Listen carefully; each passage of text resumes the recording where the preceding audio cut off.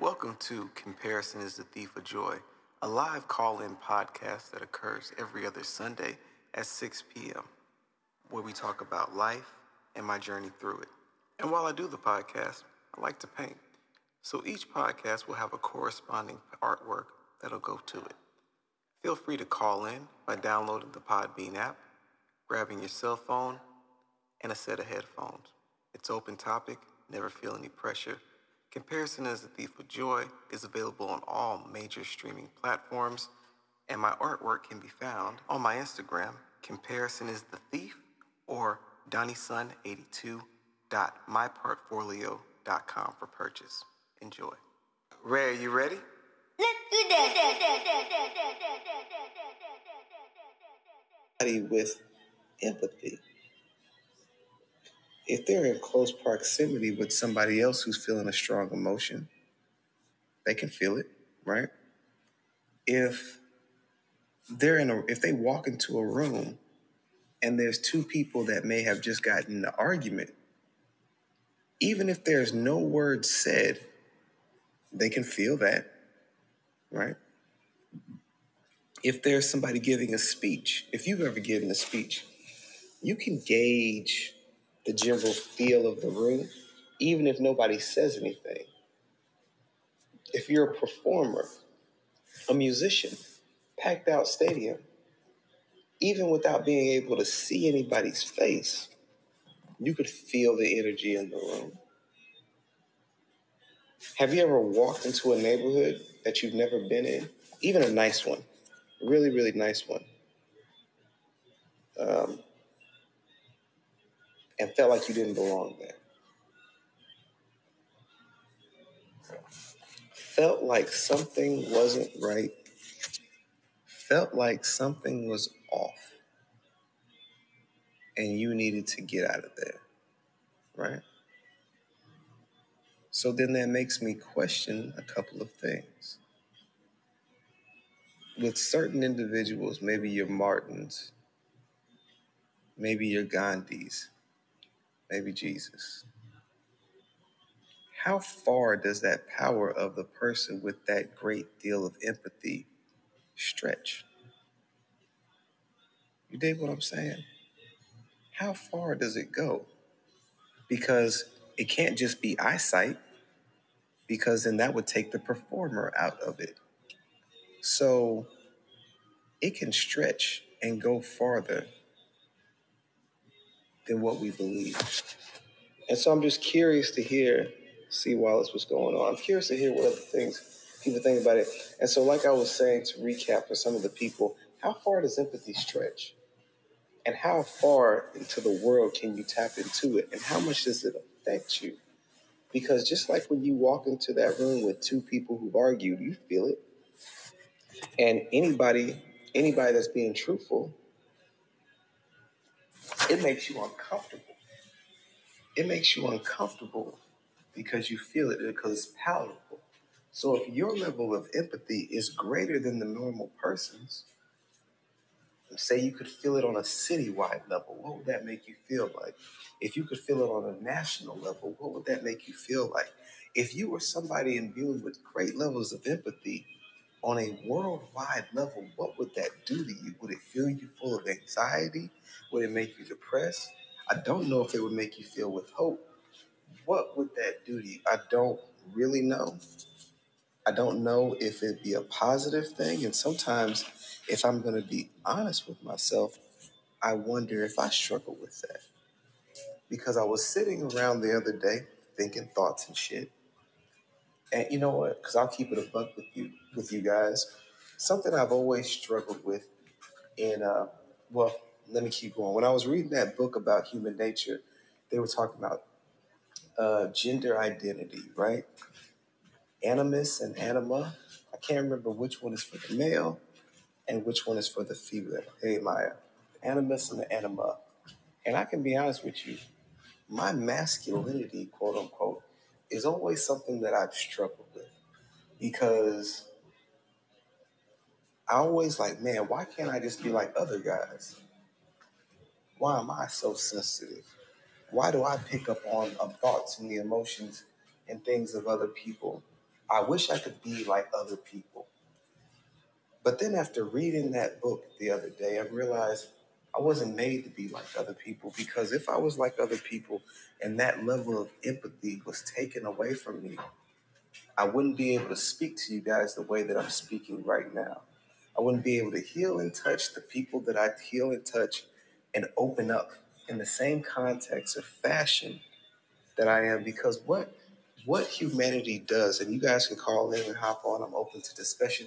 What humanity does is it wants to take you in two extremes, especially in the black community.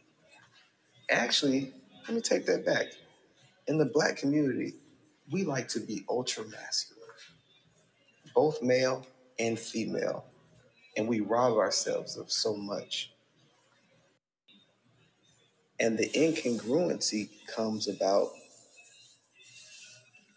when you decide that you have to be somebody else. Because I can tell you all, if you can hear me out there, trying to be somebody else is a shit ton of work. It's a lot of work. It's exhausting. It's unfulfilling. It doesn't lead you anywhere.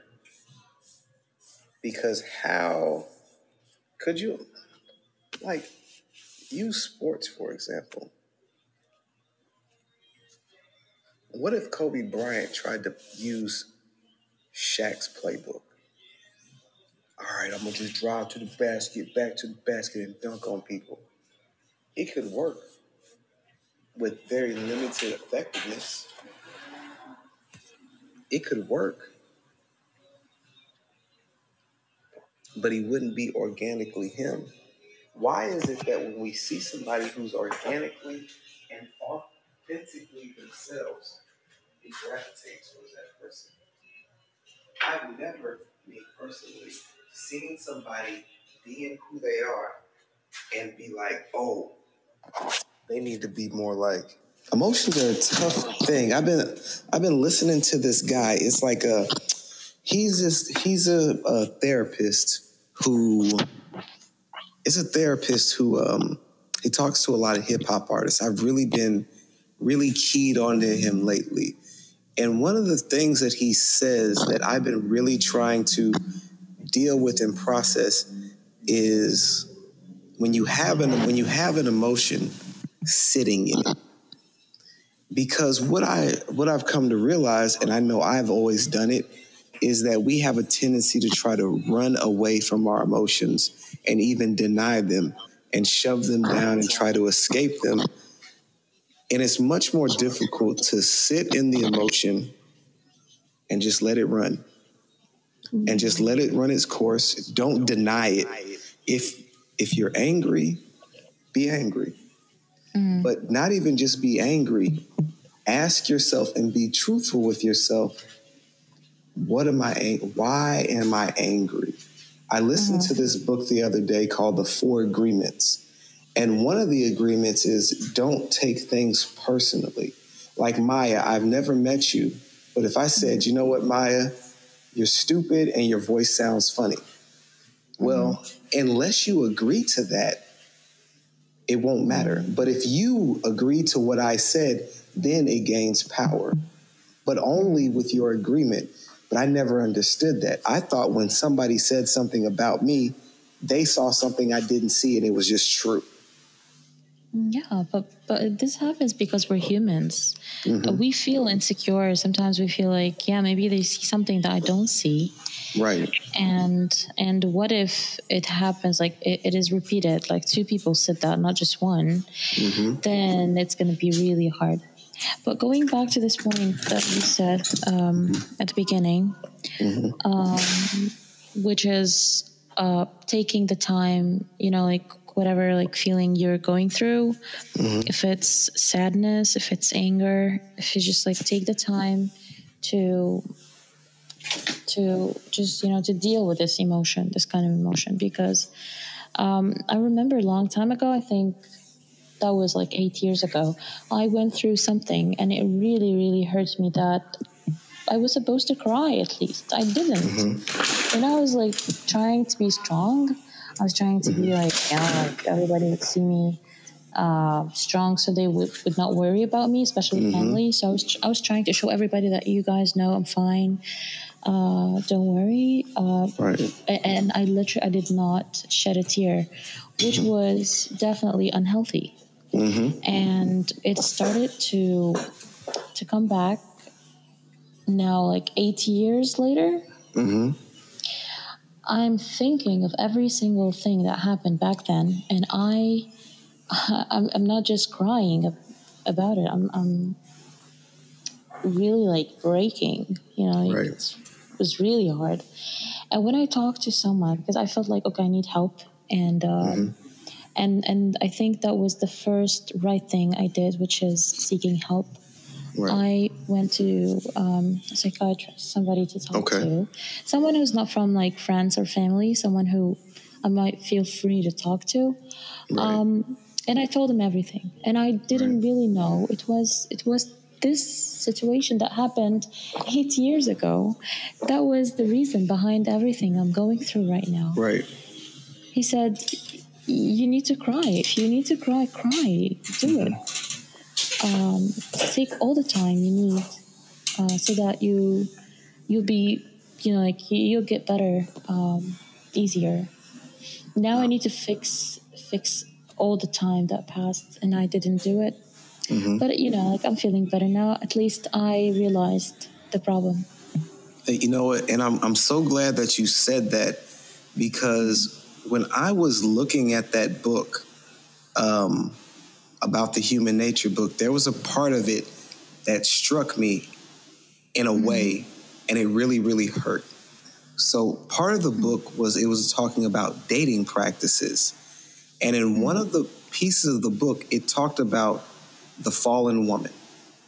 And it's about about a man who dates women that are nothing like him, completely opposite of him, and it's pretty much doomed for failure. It also talks about women who it's a lot of different archetypes. But this one stuck out to me because the root of it was the mother, and the dealings that they had with their mother. And I had to come to realize in reading that book that for the longest time, I was dating the same type of women in different bodies.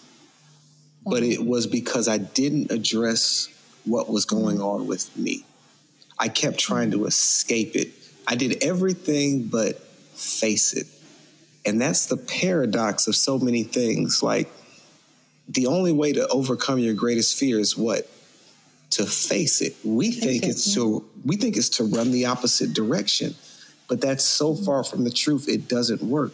And emotions are the same way. We're taught that if you have an emotion which people perceive as a weakness, you just need to shove it down and just bury it, even though it's going to manifest again. And it could even manifest in a physical way. You said it right there, man. Like, if it's existed before, it's going to come back one way or another again. If you were pissed off before, especially if it was something that specifically pissed you off, there is a good chance that it's going to piss you off again, unless you do something about it, like face it or address that emotion so that you don't feel the same way. You know what I mean? Right. Like, a lot of, I talk to people about this all the time. I'm at the point to where, if there's something that I see that's supposed to trigger me or tick me off, I don't ignore it or just scoff at it. I look at it and I realize that it's something that might anger me, and sometimes I may smirk, sometimes I may shrug, and then move on to the next thing. You know what I'm saying?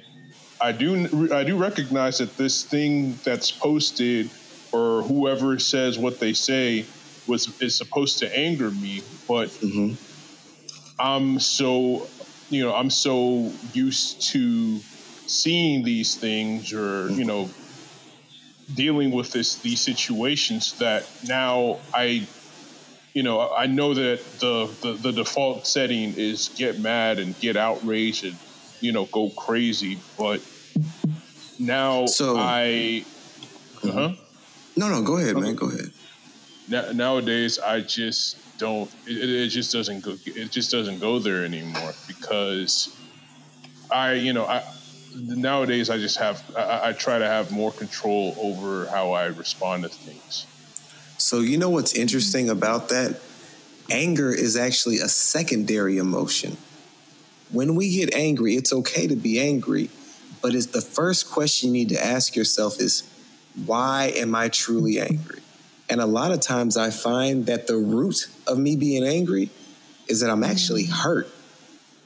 The person hurt me because it's usually somebody close to me, or I thought maybe that our relationship was better than that. And so am I really angry or am I really hurt by that interaction? Just like when somebody's driving in traffic, how often is the root of you being angry that somebody cut you off really, really, truly about them cutting you off? Like the root of it. Because if you ever notice that when you're in a really, really good mood, say you just got paid, your hair's done, you're feeling good, and somebody cuts you off, how often do you care? How often do you actually fly into road rage? Now, when you're late for work, you're going to a shitty job that you don't like, all of a sudden, all those stopped lights, all those people cutting you off, or even that guy giving you a finger, it turns into something else. Because I was reading, I don't know what book I was reading, but they were talking about the reason that your psychologist or psychiatrist doesn't give you the answer, and this was a light bulb moment to me, Maya, because I've seen a psychologist as well, and what I read in the book, it said that if you tell somebody the answer to their problem without them figuring it out, imagine this. If somebody's wearing green tinted glasses and you show them a red rose and tell them it's red, until they take off those green tinted shades, nothing of what you're saying is going to work. Yeah, I like this one, right? The person has to see it themselves to make the progress to the next step. Yeah. Definitely, and I believe it's like, it's most of the time it's not the thing that's happening right now. It's something that happened earlier, and you didn't handle the right way, or maybe not just one thing. Sometimes it's a pile of things. Things are just like piling up, and you are not reacting to it, and then after some time, it just happens. And sometimes it's a very silly thing, like I remember one time I opened the fridge and I was like, I was saving myself a chocolate. I didn't find it. Somebody ate it. I think my brother. I don't know. I started crying. That was stupid. But I know at that time I was so emotional to everything, almost everything. And it's because, there was something deep down that I didn't really discuss. I didn't react to. And that's it.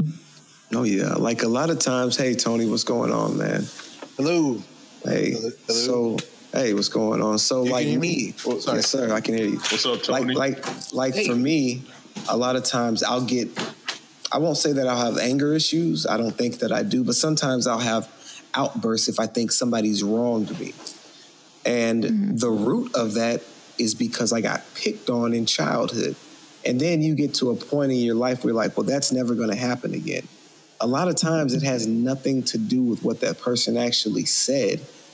It's like almost a PTSD of sorts, to where you get all these little micro flashbacks and you just so every decision you make is predicated by every other decision that happened up to that point. And that's what the definition of even PTSD is. I don't know why you can't hear either, man. That's weird. That's what the definition of PTSD is. So when somebody has PTSD, and trauma isn't just for soldiers, trauma can be anything for anybody. Truth. You literally will get flashbacks of that event, and it affects you greatly in that moment. And if you take away a soldier at war, if you had relationships can be traumatic. And that can, how many people do we know that have past relationships that have damaged them so much in the future that they're almost undateable? Oh, yeah. What's that, Tony? No, go ahead, jump in. Absolutely. Yeah, no, I got fat kid PTSD. Okay. Straight up. What's that? Like, well, it's like you grow up as a chunky kid, right? Mm-hmm. And then, like, I was in Boy Scouts, I was in football, all the stuff that, you would do things in. And, the way you get treated as a chunkier kid, you know what I mean? You develop certain reactions that people who don't have to deal with that kind of stuff, don't necessarily react to. Like, I don't like to hug people. You know what I mean? And people like are want to embrace you. I'm like, dude, please don't touch me. It's because when I was a kid, people come up, they go to give you a hug, and instead the big thing was when you're a big kid, they like to squeeze you on the mammary glands. You know what I mean? Mm-hmm. And make fun of your man boobs. You know what I mean? So like so like anytime anybody even reaches for my chest, I immediately go into like defensive mode. You want to hear something? You want to hear something funny? So I have a thing about my neck because when I was a kid, somebody choked me. So now at almost 40 years old, like if somebody touches my neck, it wasn't that somebody choked me. In reality, it was a sense of powerlessness I had in that moment. Right. The fact that I didn't do anything about it, that I didn't swat his hand away or choke him back, it sticks with you. And it just kind of stays in there. And it's it's an overreaction, honestly. It is. Now. It is. I have a lot of very tense behavioral things that I do that, like, because I seem like most people that know me, they feel like I'm kind of laid back and I'm real chill. But I have very extreme reactions to certain things. Like, and it's almost like it's such a counterpoint to my normal disposition that, it kind of comes off as, a little crazy. You know what I mean? Right. I can't help it, like I can't, like people talking to me disrespectfully. And not that anybody likes being talked to disrespectfully. You know what I mean? But I've got a real thing, and it's from years of being treated like a buffoon, just because of your appearance, that I have this need to like assert my intellectual capability when somebody treats me like an idiot, And it's like I'm very aggressive about it because I'm a New Yorker and I got a big mouth, So it's like you absolutely, and that's gotten me in a lot of trouble. Because you do things, people don't deserve those reactions because when you learn to take a step back and look at the actual situation, say, okay, in the context of things, that was a giant overreaction. People don't know that, you're emotionally scarred from this and that, or whatever. All they saw was you rip somebody's head off because they offered you a cookie or whatever the case may be, So that's one of those things that, you got to learn. Have you guys ever learn how to deal with it? Heard of this book called The 4 Agreements? I touched on it a little bit, but I watched a YouTube video, and I would encourage you to watch it or read the book. And I was reading it over the last week, and I had a lot of aha moments. So the 4 agreements are, number 1, to be impeccable with your word, don't gossip, don't make empty promises, and just really controlling your tongue. Number 2 is don't take things personally. Just like I was telling you before, actually I didn't tell you this one before mine, but don't take things personally, because if you take the way that he described it, we all have different worldviews about how we see the world. And if you take things personally, you're saying that you know exactly what's happening in that person's world. For example, say I'm walking by you and I say hello and you don't say hello back.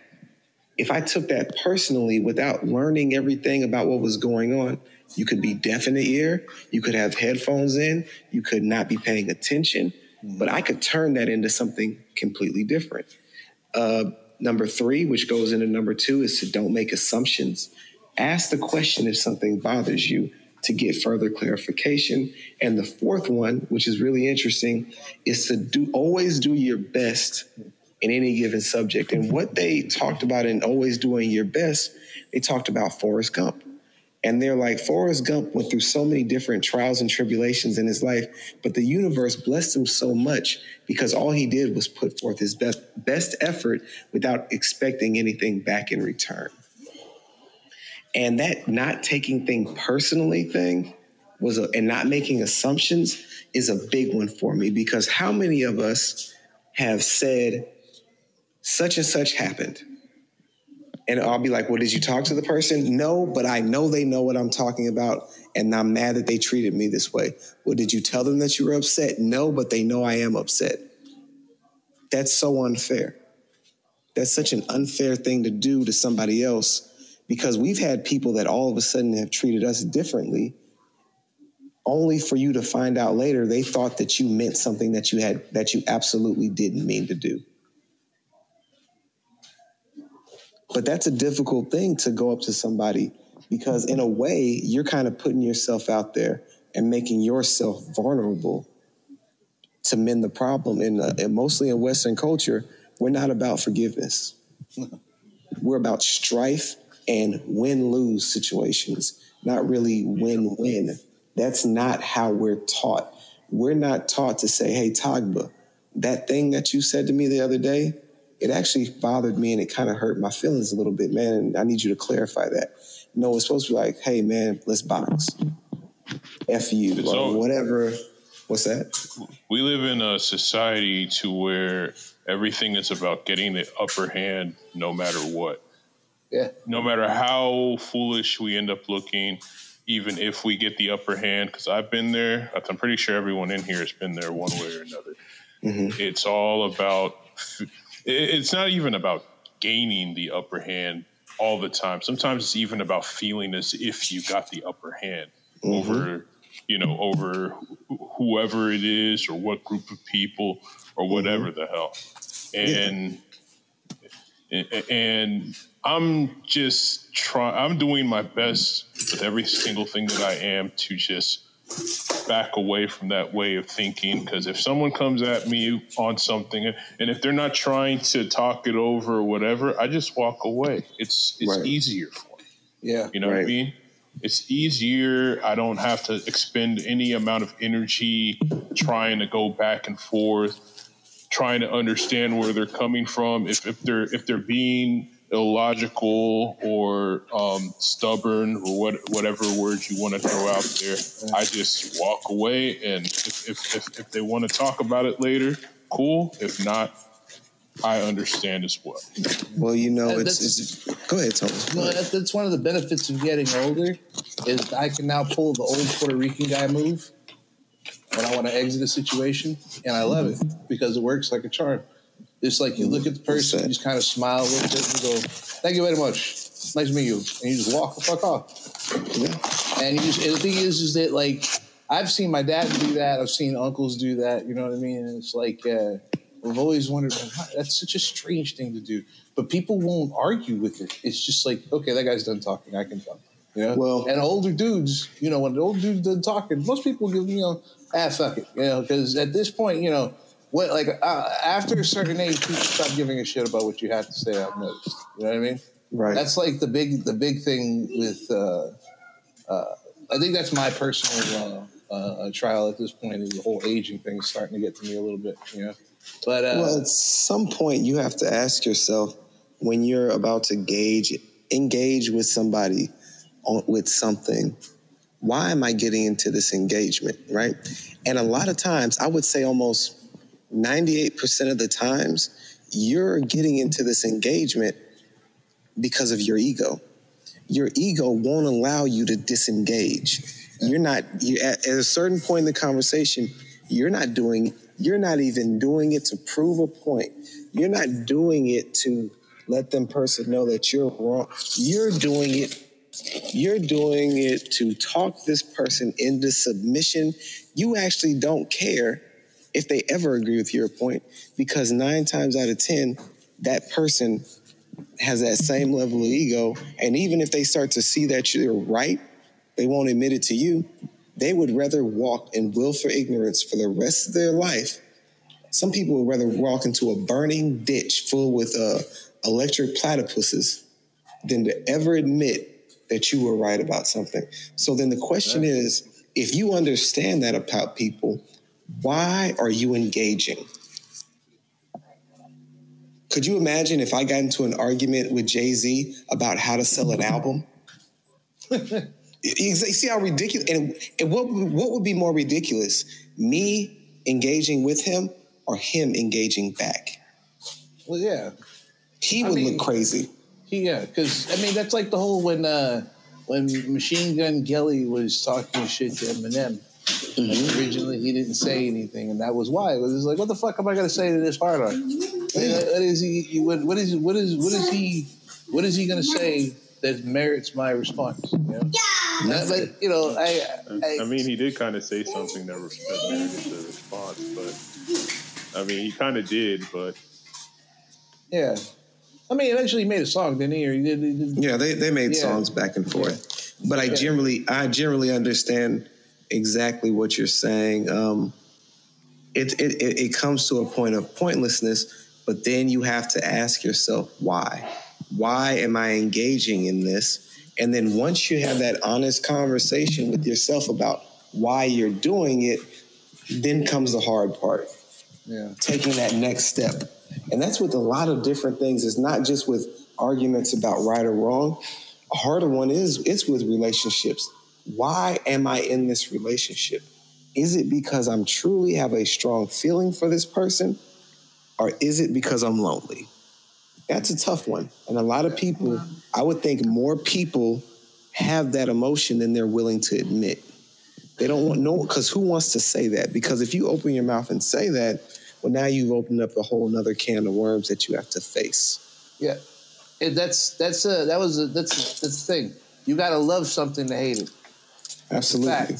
And if you even it's the love of the hatred of it, you got to love something on some level to fucking hate it, to truly hate it. And so you want to hear something interesting? So we think that the opposite of love is hate. Untrue. The opposite of love is ambivalence. If you really disdain something, you don't even think about it. To still have hate for something is to still have a level of emotion for it. And that level of emotion is still probably rooted in love. Because me personally, like, I'm not gonna really throw out any examples like that. Like, if I don't like it or have any interest in it, I don't want to spend my time on it. Like, I just don't.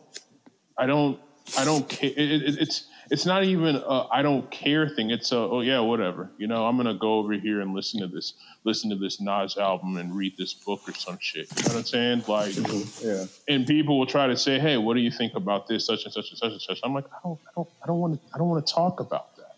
I just don't. Like, don't try to snake me in because you want an opinion for me, and your opinion. I mean, my opinion is whatever opinion that I have is gonna either have you react positively or negatively, and I just don't want to be a part of that. I'd rather just do my own thing. That's that.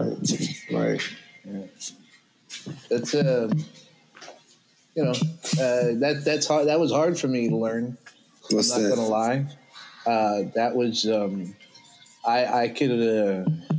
I'm a big talker, so I can do 3,000 words easy on why I don't like somebody. You know, and it would happen so fast. You would and that's the thing with me is that I talk too damn much, and that's been part of aging for me. You know, from time to time I open my mouth like. I called in today specifically to talk, so I'll do a little more talking than usual. But now on my day to day, dude, 1-2 words per person, if that. Really? Yeah, and it's just like I can't bring myself to engage people in conversation like I used to, unless there's a purpose. It's a purpose-driven conversation. Like somebody, like there has to be a real need for me to open my mouth before I open my mouth and give somebody my opinion about anything. And because, for one, there's so much consequence to everything you say now, whether you want to admit it or not. And no matter how irrelevant you may think that you are, just saying the wrong thing will make you extremely relevant to a lot of people. People find, and, you who comes from anonymity and suddenly be this monstrosity if you say or do the wrong thing, Right. And that's not me encouraging people to be deceitful, to hide things about them, But what I'm saying is that, that's me saying that for the first time, it's really is that you got to watch your mouth when you put things online, because it's not like just being heard in a crowd. It's there forever, Right. Mm-hmm. And it's funny that you say that. I remember, I don't know what I was watching, but they said something that stuck with me forever. The guy said that he lived in a house that did not nurture honesty. It punished it. And I never thought of things that way. And then you have to sit there and think about the environments that we hang out in, or that we encounter, like what you were saying. You get shouted down now if you speak your truth. And so if you don't speak your truth, that means you're speaking a lie. And there's power in the tongue because it controls what goes on in the brain. So what does that do to you if you can't voice your opinion? And I believe it will cause resentment and discontent. And it's going to come out in other ways. I've really been realizing that for me personally, I expel negative energy through physical activity. And as I got older, I stopped doing as many physical things. I went to drinking and chasing chicks and marijuana and all these different things, and then wondered why my anxiety level was creeping up. And so while I was in Cabo, even though I haven't drunk or really eaten certain types of food, I decided to let loose. Well, I started to notice that my mood was starting to change. And so what I started to do with certain types of foods is I started to write down how I felt when I would eat them. And a couple of thoughts came to mind while I was doing that. One, we can all agree in this room that we've heard the phrase of like cooking with love or food made with love in it, right? If that's the truth, well, then the opposite end of the spectrum has to be true as well. If food's made with love you can feel, that means foods that are made with a negative intent, we should be able to feel as well. So I started writing down my emotions of the foods that I was eating. And I noticed that when I ate artificial sugars, I became moody and irritable. When I ate red meat, I became sluggish and tired. When I drank alcohol, in the moment I'd be brave, but later I would feel weakened and cowardly. And caffeine would make me anxious. So now I realize that I need to stick to foods that empower me and make me feel good. I've never eaten a piece of salmon and felt horrible after it. I've never eaten a strawberry and felt something, but I've eaten a candy bar and have literally been filled with regret. And I'm probably eaten a whole pint of ice cream and felt disgusted with myself. And I'm pretty sure I'm not the only person in here that's had that emotion. Why would you feel disgust? Why would you feel that level of self-contempt because you ate something? Think about that for a second. I have friends all over the entire spectrum of every kind of belief system there is. And every friend I have will be positive on one thing, and they'll be negative on another. I would just not see coming. You know what I mean? It's just weird the things that people were really, really, really, really animated about being against, to the point of like becoming enraged at the subject matter coming up on accident. Well, it's funny that it's funny that you said that, because I have a general contractor over here working on my house. And I'm just talking, and I literally just bring up COVID and just say, the numbers are getting bad. And this guy's like, it's fake, and just going on and on. I'm like, dude, I don't feel that strongly about it. The only thing that I know for sure is that people are dying. I don't. No, I mean, like, I know that. And he's like, that's not true. I'm like, I work in healthcare. I'm telling you, people are dying. Like, but that was kind of what I was saying before about realizing, like, why am I arguing with this man? He has his opinion. He thinks it's fake. Right. I know that's okay. If that's what you want to believe, man. People have phrases, right? That it's like, those charts. There is a name for the chart. It's like it's a data chart where it's like you're given an option, and then that goes off into two forks of motion. And then you arrive at the next option, and that takes you. And by the end of it, you have like a path to a certain, I don't even know how to explain it. It's people used to use it to organize their thoughts and come to conclusions. You know what I mean? Mm-hmm. And so it's like we're at a point where like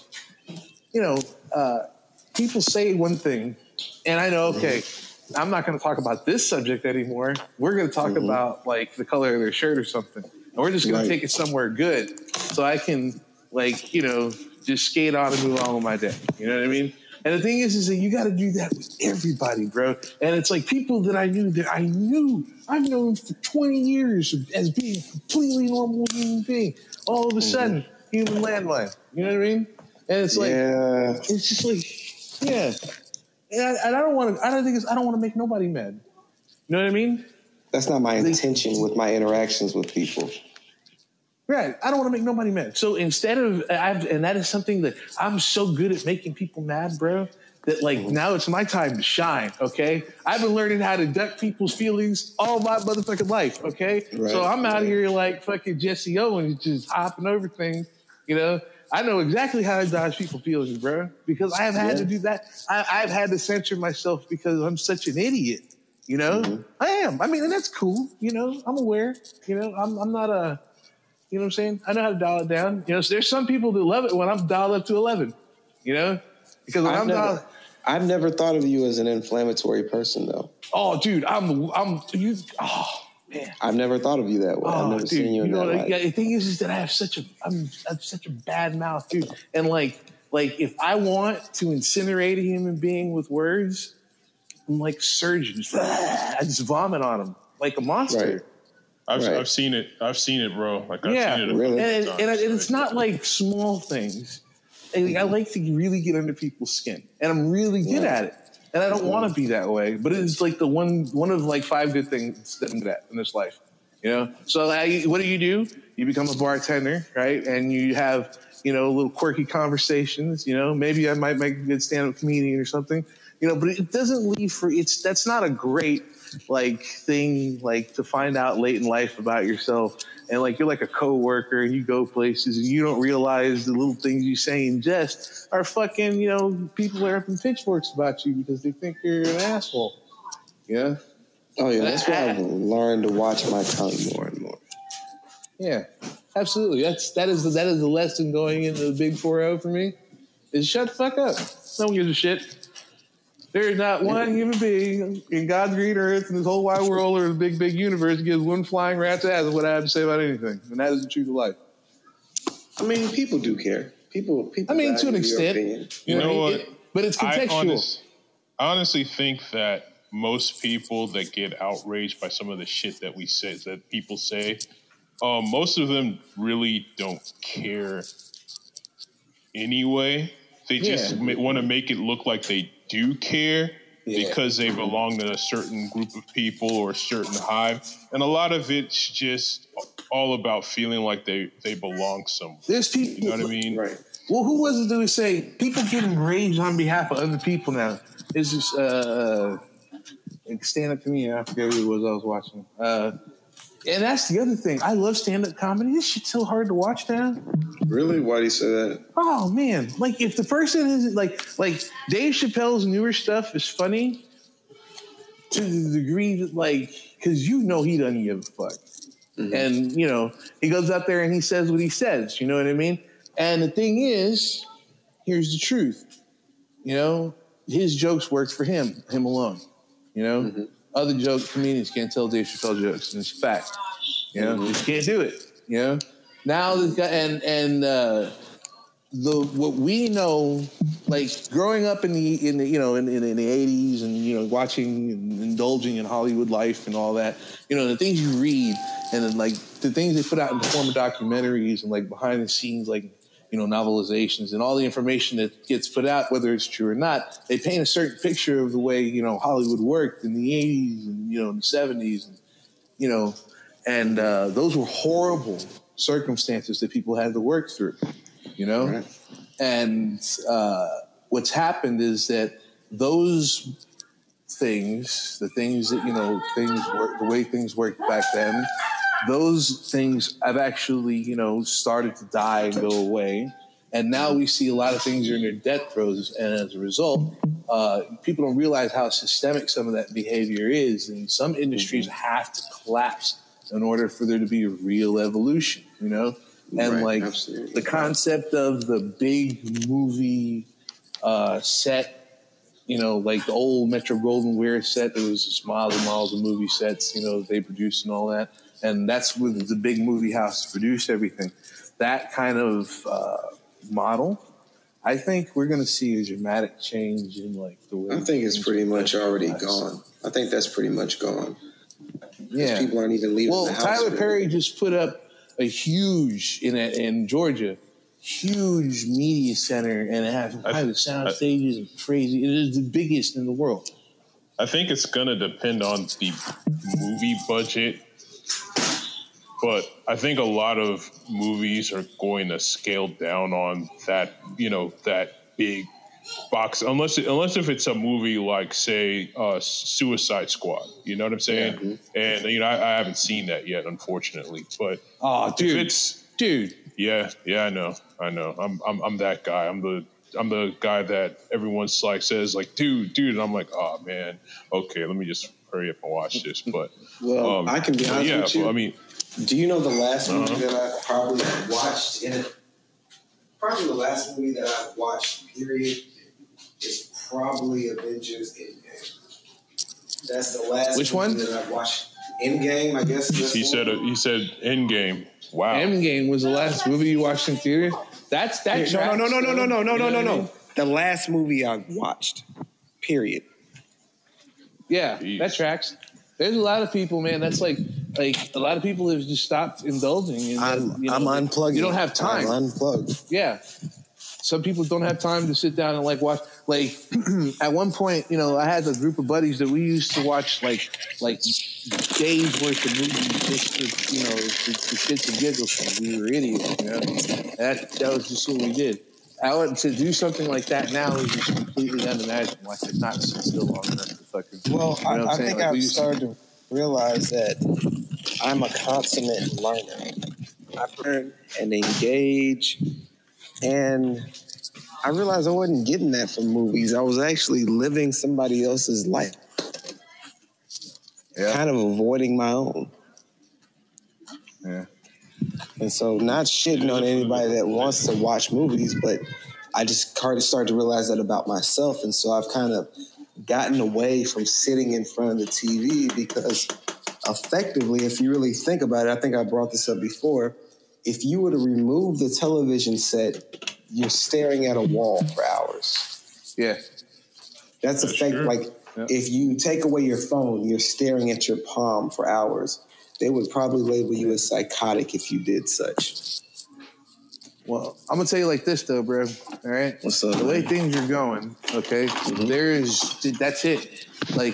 What we know as media indulgent with movie theaters and televisions and the idea of analog television that comes in with rabbit ears and all that. Any technology that existed before the 90s, dude, is completely off the map, dude. Completely gone. Right. Once our generation, us, we're octogenarians and we're in our 80s. You know what I mean?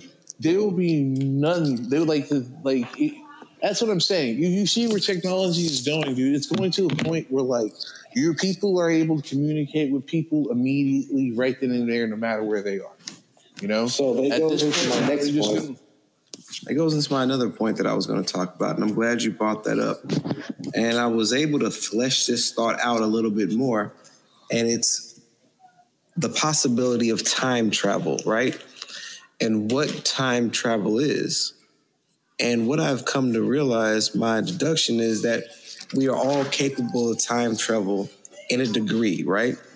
And the degree to be able to time travel is you have a thought of something in the future that does not yet exist, and then you bring it into the present. Tony, were you able to hear me?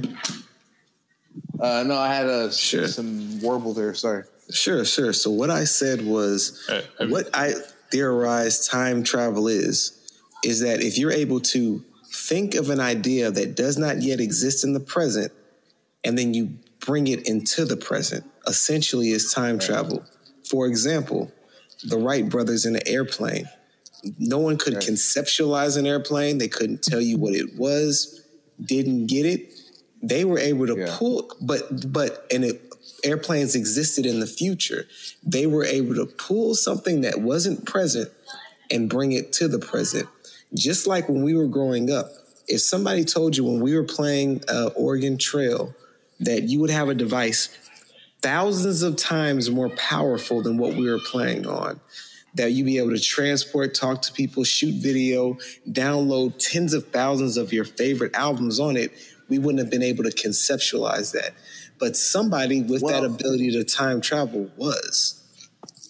There was a book series when we were kids. It was called My Substitute Teacher Was an Alien. Do you remember this? Mm-hmm. I do. Yeah. All right.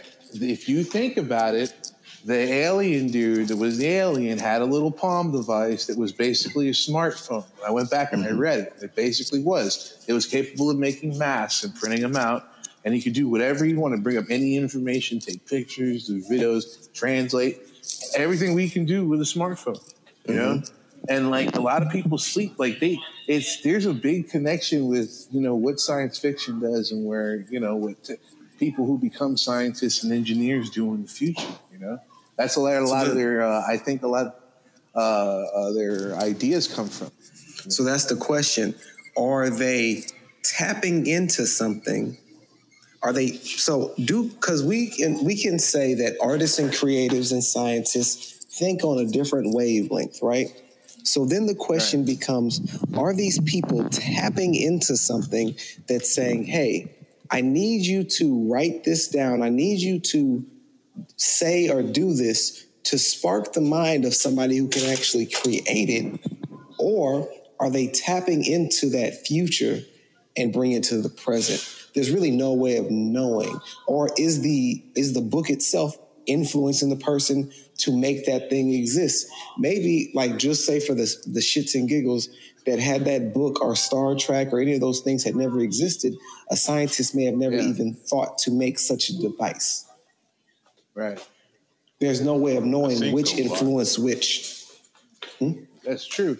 But the thing is, I feel like people, when they get like that news, whatever it is, you know what I mean? I think there would be a lot more good ideas out there if there wasn't such an inherent focus by society to distract them. You know what I mean? I think that a lot more people could have a lot more conductivity with that spark. It puts that kind of energy out that makes you can just, you know, do and see and think. And, you know, it makes you curious, you know, and you would be more curious if it occurred to you that was a possibility. And a lot of people don't because they're too busy thinking about, you know, blibbity blip and, you know, the things they have to turn in on Thursday and, you know, they better be altering consequences. They do one wrong little thing. That's the end of their entire life. You gotta think about this too. Why now in the present are we having such a hard time tapping into that source, right? So they tell you all the time that when you want to talk to God, you got to be relatively quiet. You have to get in a quiet space. When's the last time anybody in this room right now has sat down and done nothing? And when I say nothing, I mean absolutely nothing. No phone, no TV, no books, no radio, just sitting down, not before bed, but just sitting there even for 15 minutes and do nothing. Because your brain is just like anything else. It needs time to rest. And in all honesty, all these ideas that I tell you guys, I usually get them from my morning walks because I take my earphones out, I leave my phone at home, and I just go. And then all of a sudden, my brain has time to think. It has a chance to grasp at these internal answers because I know you guys are probably like me. My day is usually filled up with YouTube video after YouTube video after album, just a bunch of stuff. Mm-hmm. And I can't ever think and come to those self-discoveries. They say the worst thing you could do is look at your phone when you go to sleep and then do it when you wake up again. That's the worst thing you can do. Absolutely, because in a way, you're worshiping your phone. You're basically, because if I were to tell you, say minus a phone, if I told you there's this thing that I look at before I go to sleep, and there's the same thing, I look at it first thing in the morning, how odd would that be? If it was a picture of somebody, if it was a book, if every day for years on end, it was the very first thing I looked at and the very first thing I saw in the morning and the first thing at night, what would you think my connection with that thing is? You wouldn't think it's a healthy one. But you would have to be, if it wasn't keeping you alive and you were investing that kind of time in it, then there would be an issue. No, you would be like, hey man, you would probably come to me as a friend and be like, could you imagine if it wasn't the phone, right? Could you imagine if I walked around every day with this thing? Every place you saw me, Tony, I had this thing and I was staring at it. Every day. And every time we went on a road trip, I'd wake up and look at it, put a protective casing around it. You see what I'm saying? Like, not let anybody touch it. Don't let anybody no, you can't touch my thing. You would think I'm a madman. No, seriously. You would. No, I hear you, man. I hear you. Like, I'm laughing because I'm picturing like my little brother, and he has like a set of books. Not to mention, you got a password on that thing with I got a password on that thing. Yeah. I got all my face recognition and shit. Yeah, you see what I'm saying? I got password. Yeah. I have face recognition and a password on this thing. Nobody can get into this thing. And if you ask me why, it has why do you want to know? Back away. You would start to wonder, what's wrong with Donaldson? Why is he so enamored with this thing? We look at this thing before we brush our teeth. Literally, before we brush our teeth. Oh, that's true. And to think that psychologically that has no effect is lunacy. It's untrue. It has an effect. I can't sit here and tell you I know which one. And Aunt Kanjay, it's been a long time since I've had to train myself to do nothing. And it's an active battle because your brain revolts. Meditation is very difficult because your brain, once again, we're taught in Western society that if you're not doing something, you're doing nothing, and you're a failure if you're not doing something. So you need to be doing something right now, all the time, even if it's meaningless. Do something. But yeah, so I've learned that, and I don't do it every time, so don't think anybody think that I'm holier than anybody. But what I've tried to learn to do is I have a morning routine, and my morning routine consists of this. I keep my Apple Watch next to my bed, and I keep my phone in an adjacent room. And so the first thing I'll do is I'll put my watch on and do a 5-minute deep breathing just to get my resting heart rate. Then I'll go and I'll do coconut oil pulling because they say it's good. It actually works really well to, what's the word? It has a antibacterial effect. I switch it around for 10 minutes. Then I'll wash my face, and then I'll brush my teeth, and then I'll go do some yoga or just some stretches, and then I'll go check my phone. And what I notice is that when I follow that order, and I don't do it every day, but I notice a difference, my days start out much smoother, I'm much more grounded, and I feel ready to go. Now, if I reverse that order, this is what happens. I wake up, I immediately check my phone, I go to 20, 30 different websites. I might check Facebook. I'll listen to some YouTube videos, and then I'm late for work. I'll jump up, wash my face, brush my teeth, and then run out the door. And that literally happens every single time. I can eat. I think we can all say, no matter what time you wake up, it is so easy to spend a straight hour on the phone doing nothing. maybe even more than that. Hell, Easy. I used to get stuck on my computer before the invention of the smartphone. I'm talking, say, 2011, 2010, around that time, right before smartphones became, available to everybody. And it's really weird how it's just been about 10 or so years ago to where we weren't using these things like that. You know what I'm saying? But now, isn't that crazy? And the thing is that we got through life and we got through our day-to-day situations just fine 10 years ago. Just fine. Like without bump 10 years ago, millions of years. People have been okay with nothing. Now you could leave your house, be an hour away, and freak out when you figure out you don't have your phone because you think you're missing. When we grew up in the era where you just had to wait till you got to a payphone, and that was fine. You weren't missing shit. I ain't missing nothing. I can tell you, I can honestly count on both hands, maybe 4 hands, how many times the phone call I got was a true emergency. If I had to say the difference between emergency and convenience, the number is probably 1 to 1,000. Literally. Very rarely, like, I can count, like, my baby's being born, which I was there. My dad was deceased. Maybe a job or something like that. But like anybody in this room, Ant, what's going on? Ant, you're on. All right. Hey, how's it going? It's going all right, man. How are you? Hey, what's up, Tony? The other Tony. The other white meat. Yeah. The other white meat, bro. What's going on, man? Tones in the building. 2 Tones in the building. No, 2 Tones in the building. You're right. I'm glad that you called in because I really want to do a podcast with you, and I want everybody to know that I'll let him tell more about it, but he's been starting a fundraiser. I think that he's hit his $500 mark?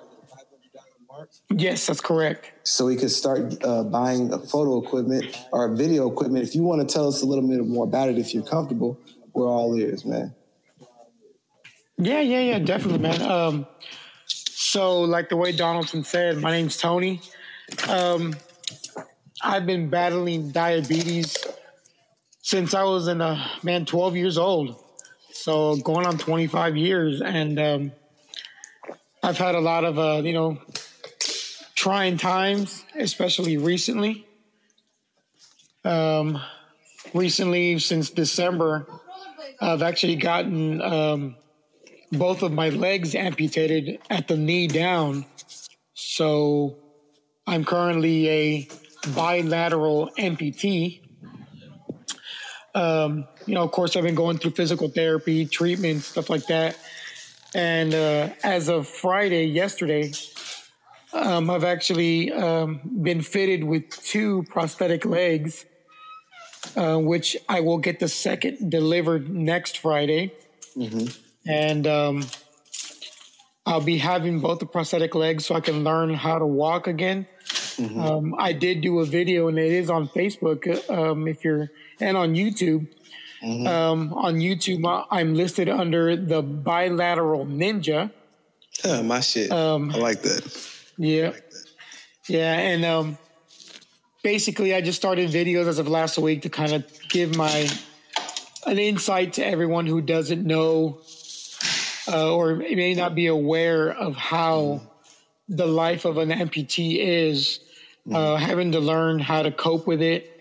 Mm-hmm. Man, everything that I used to do, like walking, sitting, going to the restroom, going to the kitchen, taking a shower, getting in the car, all that has become upside down because I have to find new ways to adapt and do that stuff. And at first it was trying. At first it was really hard to wrap my head around what I was going through.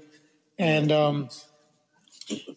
having the dark stuff and thoughts and depression and stuff sink into me to kind of give me that whole deal of like kicking myself, of not taking care of myself a whole lot better through my youth. Granted, I'm only 38 years old, so I'm not that old, but all these things have hit me now in my 30s into getting it.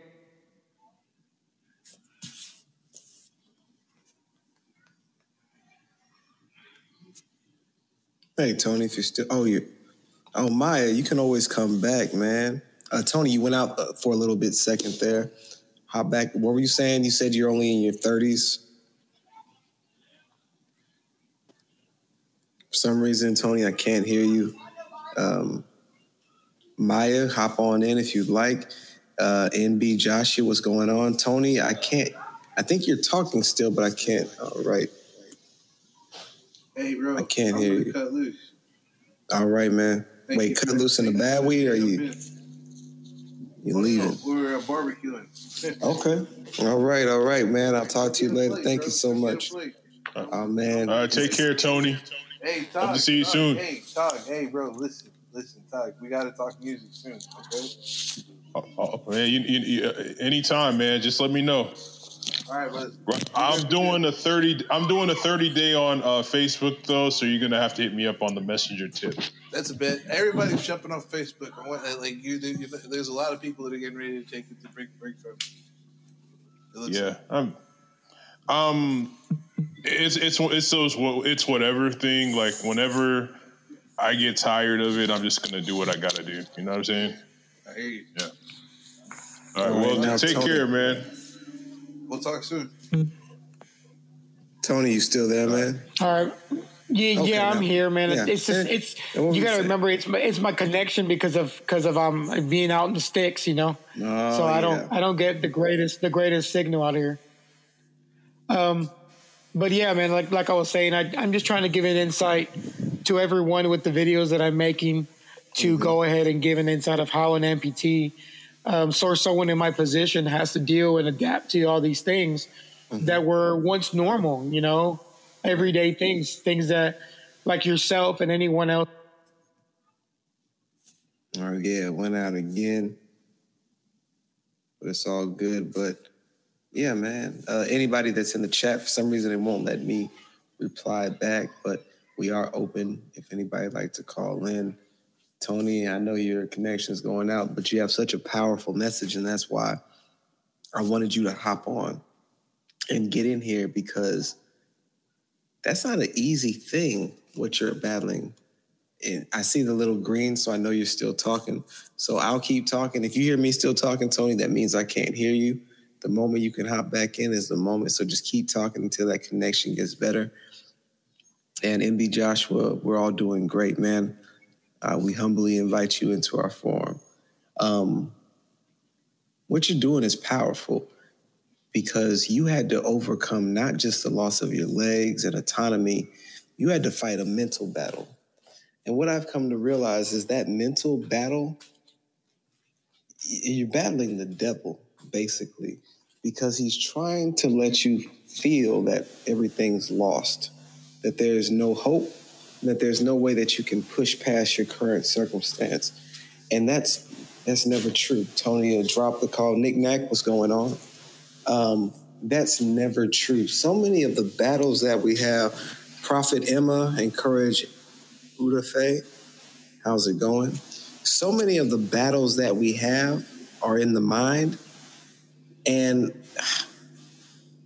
so many of the thoughts that we have are untrue.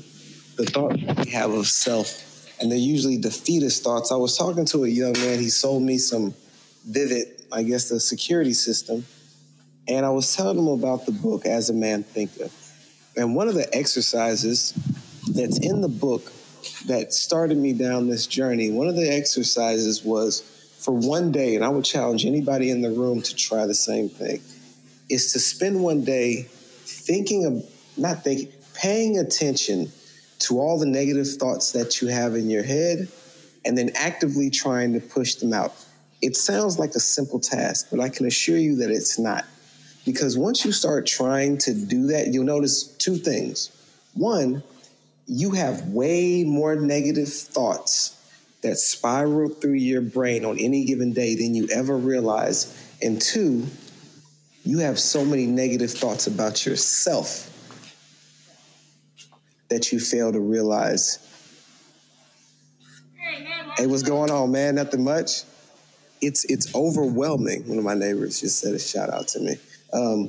It's overwhelming the amount of negative thoughts that we have about ourselves on any given day. And if you think about what is brainwashing, like when we think about brainwashing, we think of enemy soldiers grabbing you up, sticking you in a room, and playing messages over and over until you come out and you're all like, yes, all hail Tagba, or all hail Maya, or all hail Knick-Knack. You know, well, think about this. Could you imagine if there was a record that was playing in your ear 24/7 for 20 years, 30 years, telling you that you're worthless over and over and that you don't deserve to speak and that your feelings aren't valid? And this happens with that. The reason that the server ignored you is because you're weak. The reason that you didn't get the promotion is because the boss hates you. If you sit there and have these thoughts over and over, you're going to make that reality is going to come true. You're going to make it happen because you're going to start acting in such a fashion that makes those things true. And if you're somebody that's ever struggled with poor self-esteem or depression or any of those things, people try to tell you, like, just get over it. That's a hole that's really hard to get out of because it didn't start yesterday. I know I keep jumping all over the place, but another thing that I've been trying to do is there's an app that I'm using. It's called Streaks. And the app is for habit building. Because if you think about it, everything that you do, literally everything that you do, positive or negative, is nothing but a habit that you formed over the years. As a baby, true, we have genetic predispositions to do certain things, but if you were in a household where healthy foods were given to you, well, you get into the habit because it only takes 21 days to get a habit. Why do obese people generally come from obese families? You don't generally see skinny, fat. It's usually fat. Abuse victim, alcoholic. Because a generational curse is nothing more than a generational habit. But it's not all doom and gloom, because the thing about habits is just as they can be made, you can make new ones as well. Excuse me. Nothing has to stay the same. So for me, the habits that I've been trying to accomplish is to drink sea moss gel every day, read 1 page of the Bible daily, don't eat fake sweets, eat 2 cups of fruit, eat 3 cups of vegetables, and control my tongue. To not talk about people and to say only uplifting things about them, because what I started to realize, well, when I sit there and think negative things and say negative things, that first has to pass through my mind, through my mouth. So who is it affecting more? Especially when I'm talking about somebody that's not present. It's affecting me more than it's affecting that person. So I'm trying to learn to stop, to have the only thoughts that reside in my brain, the only content that I consume are positive ones. So I've really stopped watching a lot of movies. I don't watch any movies. I don't watch any TV. I try my best to stay off Facebook and social media because I want to control what comes into my brain. And I find on a day-to-day, my life is a lot better for it. I can honestly say that, because people will come to me and they'll say, well, what do you think about such and such event? And I'll be like, I have no clue what you're talking about. And instantaneously, they'll give me their take on it. And I really don't care. I'm not interested. I'm not saying that I'm not interested in world events, but I am uninterested in how they're spun and given to us. And because I think it makes you anxious to sit there and think about sinkholes and people getting blown up and all kinds of stuff. Not saying that those things aren't important, but just controlling what goes into your mind is such like if you ever hung around somebody that's constantly negative and they always talk about negative things and you're trying to bring them up, after a while that starts to bring you down.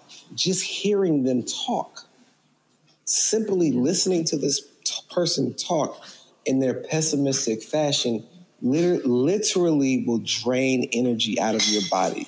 You will become more sluggish. What's that?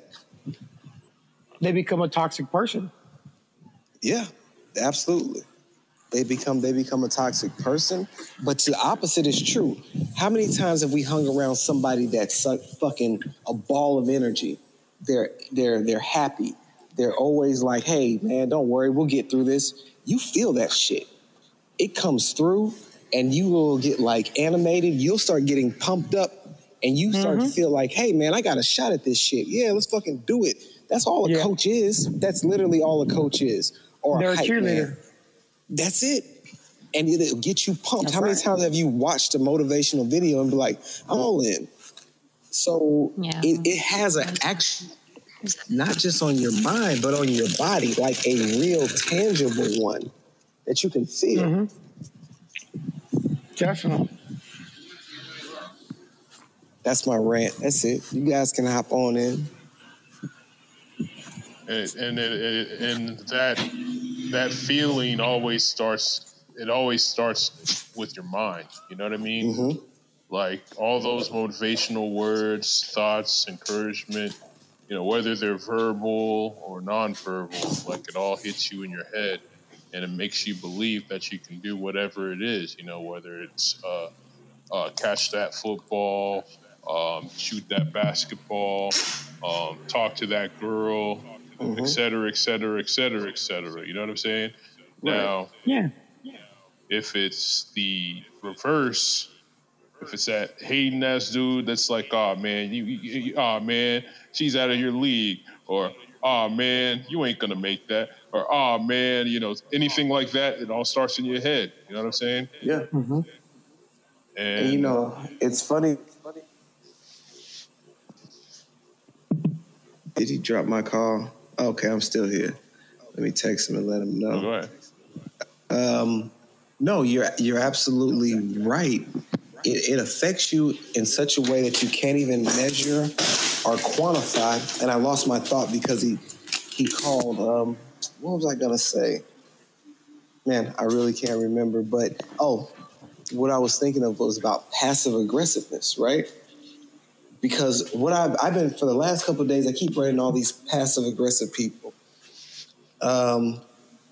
Passive aggressive people with their passive aggressive ass remarks. And I don't deal well with it.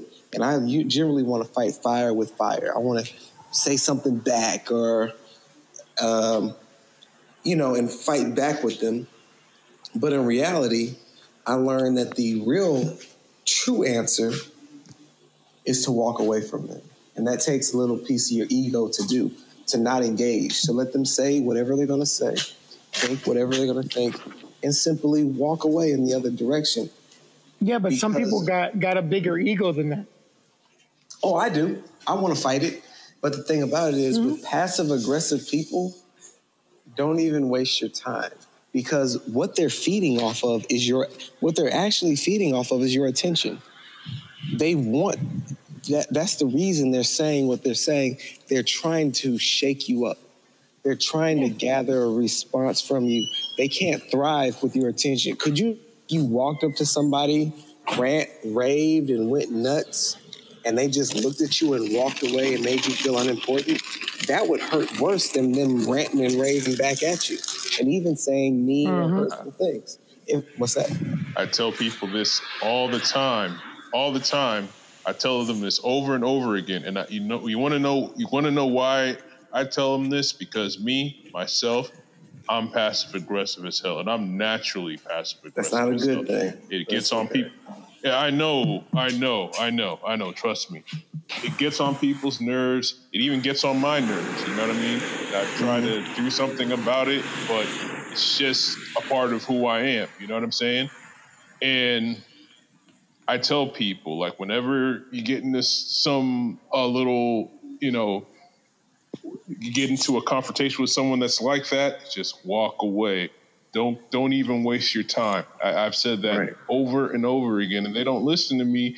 And then they come back and say, "Oh man, that person really pissed me off," and I'm just like, "Okay, I try to tell you." You know what I'm saying? Mm-hmm. Like, it's.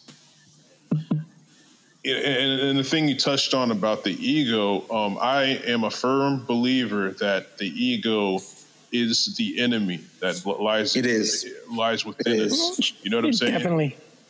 Like, it'll get you in trouble. It'll get you hurt. In some situations, it might even get you killed. You know what I'm saying? I hate to go that dark. It's gotten many people killed. It's perfect.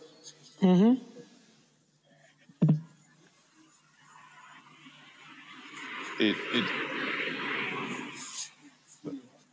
Donnie? No, he's right. He's right. I think he's having connection problems like the way that I was. Oh, okay. I'll just go ahead and continue on that. Like, sure. That's why every time I get into and the ego can be tricky at times too. You know what I'm saying? But yeah, the best thing that you can do is just don't listen to your ego. Do the exact opposite of what it's trying to get you to do. You know what I'm saying? Like, I'm somebody that, I'm not the greatest fighter out there, but I can throw hands when I need to. You know what I'm saying? I'm in walk away mode now because I'm, like most of us. Hey, could you guys hear my conversation? No, you went out for a little bit. Okay, yeah. Somebody just had to ask me an urgent medical question, so I had to take that. But I'm back. What were we talking about? No, that's fine. No, we were talking about the ego, and I was kind of sort of expounding on what I was saying, and you hopped in for a little bit. Well, give it to me again. No, I was talking about how how your ego can get you in trouble, and my solution to that is to do the exact opposite thing that your ego tells you to do. If they tell you to hit that person, just walk away. You know what I'm saying? Unless if it gets to the point to where you have to defend yourself. If you have to defend yourself, by all means. You know what I'm saying? But more times than not, and I've been in my fair share of fights in my life. More times than not, if you just walk away, and I know a lot of people around you are going to say, "Oh man, he's a punk," or whatever the hell. But what am I going to get? Even if I do beat the person's ass, dude, like, what am I going to get out of that? You know what you usually get from it? And I think we've all experienced this: embarrassment. You're embarrassed of your actions later. Mm-hmm. I can't tell you how many times that I've done something and popped off, and then in the moment I feel like, yeah, I showed that mother, And then I look back and I think about all the people that were around me, that were listening to me do that, and I'm embarrassed 9 times out of 10. When literally, if I had walked away and been the quote unquote bigger man, I actually would have been way more badass. Right. You just made a spectacle of yourself and just made yourself look like, you're like you're just dumb, Well, like you just dumbfound yourself. Like the example that I was using earlier, like, could you imagine if I got into an argument with Jay-Z on how to make a hit record? Right? I'm like, Jay-Z, you don't know what the fuck you talking about. I know how to make a hit record. Now, who would look more ridiculous? Me for arguing with him, or him for arguing with me? Could you imagine if he got all up in arms and was like, fuck you, Donaldson, you don't know what you're talking about? It would make him look ridiculous. Oh, definitely. Mm-hmm. Definitely.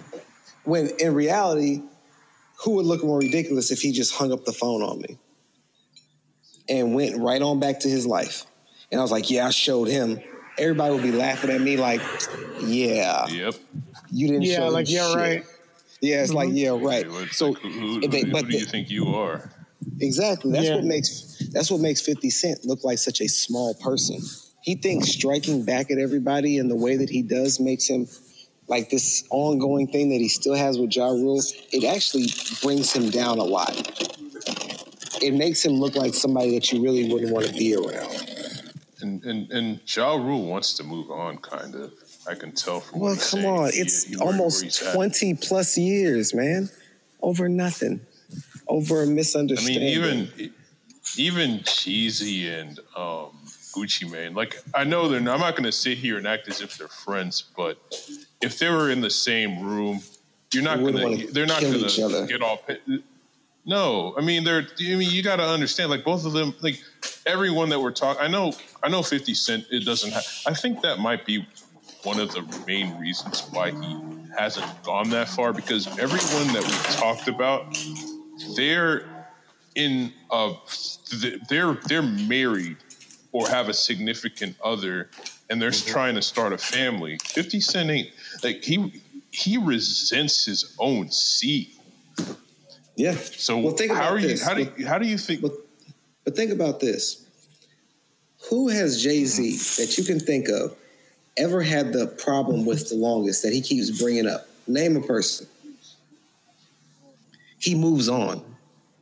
He moves on from any beat. He moved on. I mean, like, literally, I can't name a single person that Jay-Z had beef with that he couldn't move on from, whether it be Nas, whether it be Jazzo, anybody. He moves on because the thing about it is well, you know what? You're right. He did move on from Dame. Absolutely. He did move on from Dame. And that's moving on. The moving on is for you. Here's the funny part. Dame couldn't move on. Dame still talks about it. Nope. and here's the thing. And guess what? His life reflects that. And his life reflects the fact Dame keeps doing worse and worse, not only in financial, but physical health. Because when you hold on to anger and resentment, how many times have you met somebody who's still angry or resentful to somebody else? The first time that they tell the story, you feel bad for them. But then the 20th time when they talk about their ex-husband or ex-spouse and they're still bitter and angry, that emotion that you have for them starts to change. It starts changing from one of like, oh, I feel so bad from you to I want to get away from you. I want to get away from you because that negative and ugly energy transfers and it goes out. But the true power is they got to let it go. And I know it's a hard thing. And I think, Maya, we were talking about it before. When you have that in you, when you're resentful and angry to somebody else, you need to get to the root of it. And the root of it a lot of times is you're hurt. You're hurt that this person rejected you and you gave them everything. But it's hard to say that. It's easier to say, oh, this person's a piece of S. They're nothing. They're worthless and blah, blah, blah. But everybody that's anybody can clearly look at you and tell that you still care about this person. Well, definitely. That's definitely true. I give myself an example of when I split with my ex. I mean, I was the same way. I didn't have any resentment about our relationship. I didn't have any resentment about the fact of us splitting up. But though there were things that I would still talk about her and talk about my significant other and stuff, you know, there was a lot of times where I felt resentment. I felt that. And yeah, I think there's other people that, a lot of people that feel that way after their relationship of that manner, whether being personal. Hell, you can even get it out of personal relationships. Absolutely. With a coworker. Absolutely. And stuff like that, in any kind of relationship. Mm-hmm. Mm-hmm. And Hannah. So no, I'm listening. Go ahead. Hannah was just asking this topic about toxic relationships, and we're just talking about everything, Hannah. Nothing in particular, just kind of going. But what were you saying, Tony? No, I was just saying, that resentment is something that's hard for a person to deal with. It's one of those things that. Well, what I find, what makes that resentment, and this is me personally, I find what makes that resentment so hard to deal with is because you're dealing with an emotion that you generally have never dealt with before. So you're dealing with somebody that you perceived has wronged you. And the difficult part is admitting to, you know what? I'll bring it back. I was watching a video, and it helped me move past some stuff. I was watching a video on Mike Tyson's Hot Box podcast with him and Ken Shamrock. And then they were talking about when they were at the top, how they had all these friends. And when they hit the low, people backstab them, do all kinds of ornery things to them. And they said that the most hurtful thing about the whole thing is that they still love these people. Because even though they were being deceived, their feelings were true and organic. That's one of the most difficult emotions to have.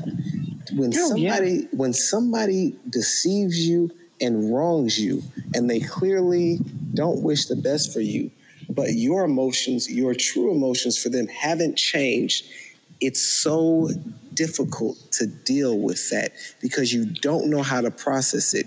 You want to tell yourself, fuck them, I hate them, excuse my language, and you want to jump right to that part of the process, but you're being untrue to yourself, and yourself knows it. Yeah, and you can't.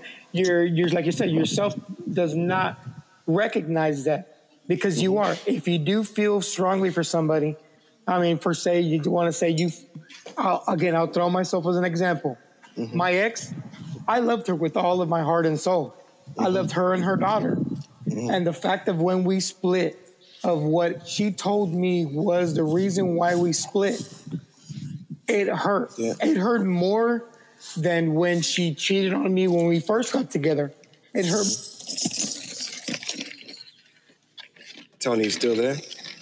Yeah, but how can you ever believe them again? How can you ever? You can't.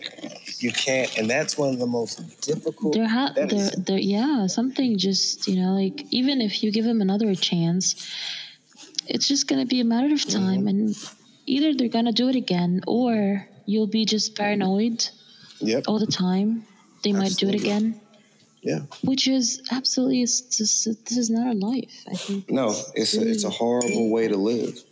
And that's the thing, I've had to come to this conclusion, and it took me a long time to get here, that every time that I've ever been deceived in my entire life, Hannah, how's it going? Every time that I've ever been deceived, it's going pretty good. Hello, Maya, everybody. I'm sorry for interrupting you guys. No, Hello, it's okay. Maya. It's okay. Hi. Welcome, Hannah. How are you doing? Doing great. What about you guys? Doing good. We're having just a really good conversation. It's really interesting topic, by the way. Okay, I'm all ears listening to you. I'm okay. I'm gonna give my opinion on the.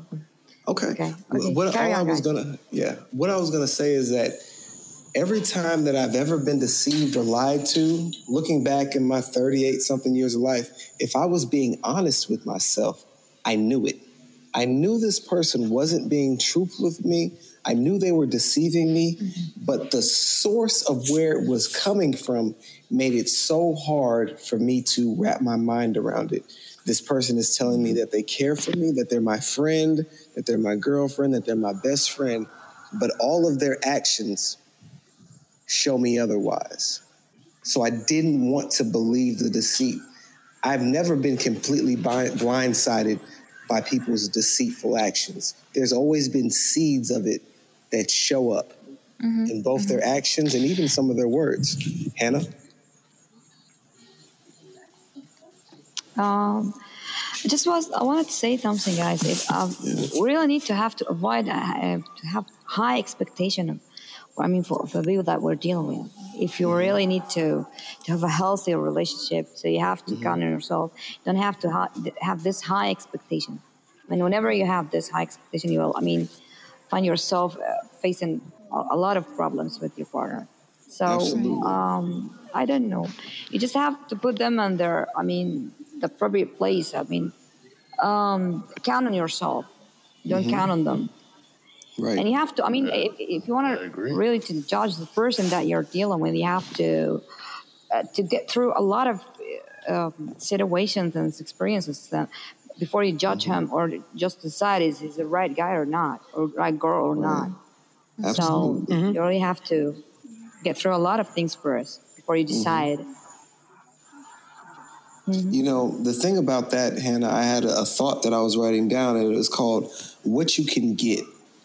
And the thought is you can only get from people what they have to offer you, regardless of your relationship with that person, whether it be your mom, dad, sister, anybody. Because just because somebody's your family member, it doesn't mean that they can give you what you think a person in that position should be able to give you. That's something that you're projecting onto that person. If you have a husband or a wife, you think, oh, a husband or a wife should be able to give me this, this, or this, or this. Well, if that person doesn't have it to give, you're going to frustrate both of you guys.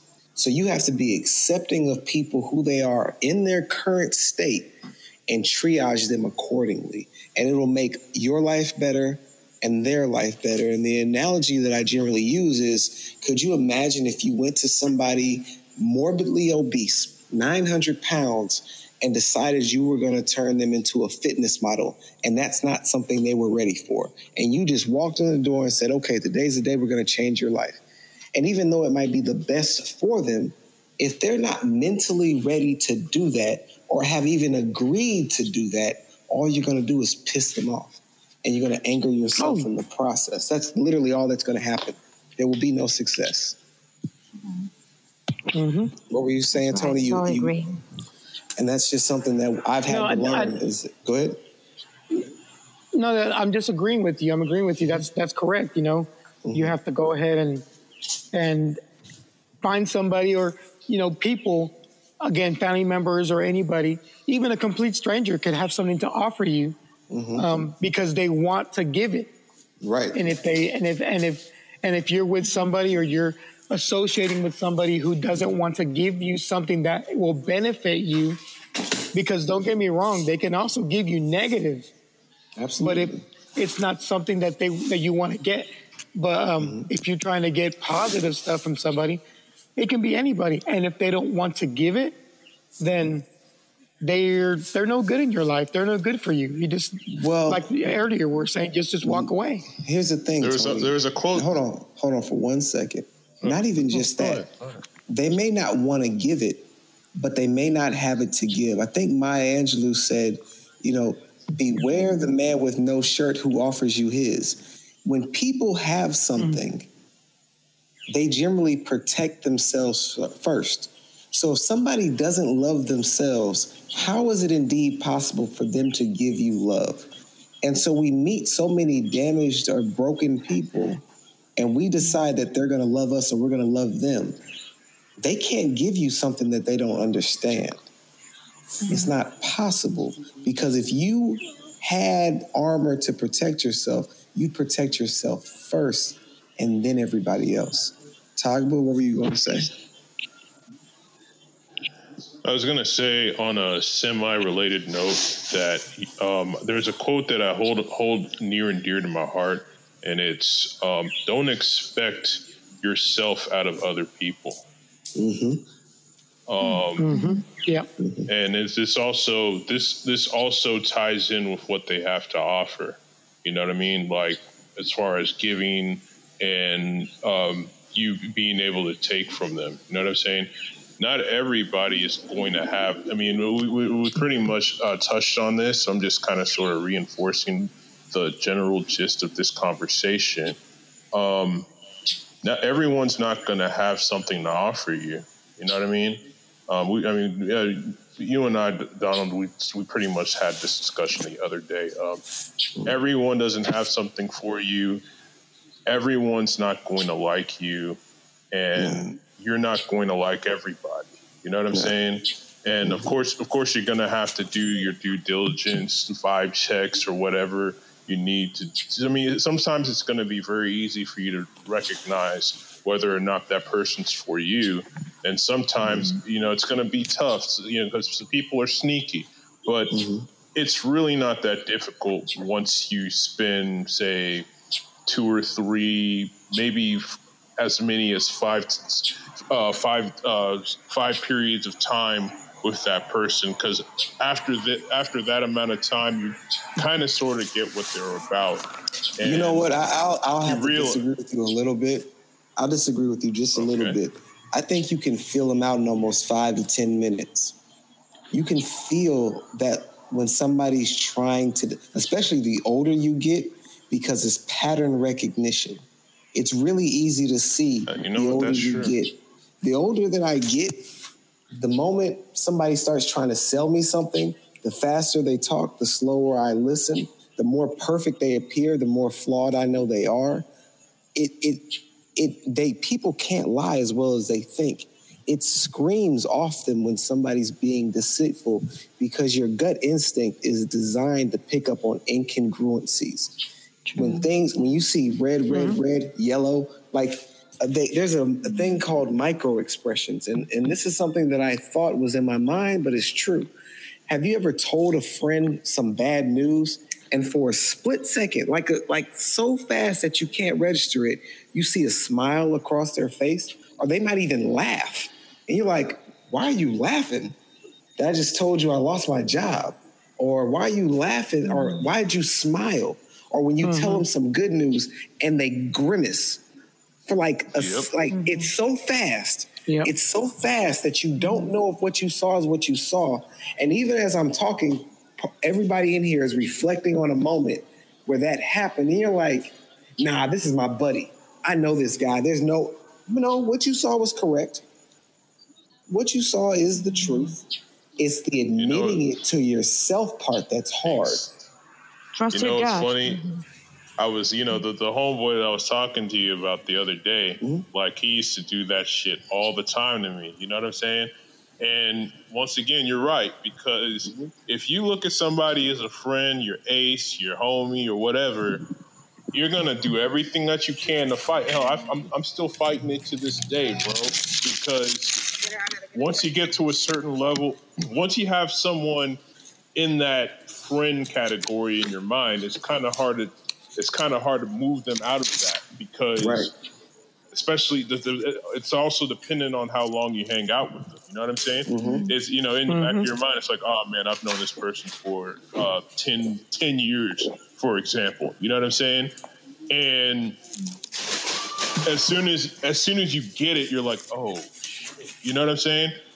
He wasn't really down for me like that. You know what I'm saying? He was just around because I have something to offer. You know what I'm saying? And of course you're gonna fight that, but eventually you realize that person wasn't supposed to be there ever. You know what I'm saying? And so I got bad news to everybody. The live stream is going to end in the next 2 minutes. Apparently, I've hit my capacity. Oh. So I know. Unfortunately. I've been having a good time with you guys. I've really been having a good time tonight. Maya, Hannah, it was lovely to meet you guys. Thanks, Donnie. Harlem. Thank you so much. I'll be back. I don't know when I'll be back. I hop on and hop off intermittently. Harlem, you missed out. It was a good one. Take your time. Oh, yeah. I have to just let these thoughts build up before. I've tried doing it on a scheduled basis and it never works. Togba, thanks for always calling in. Tony, I'll see you guys next time, and bless you. You guys have a good one. Enjoy your meal. Right. You can hear that. Yeah, right. All right, guys. It was nice meeting you guys. Okay. Y'all take care. Yeah, same here. Same here. All right. Sure. Bye.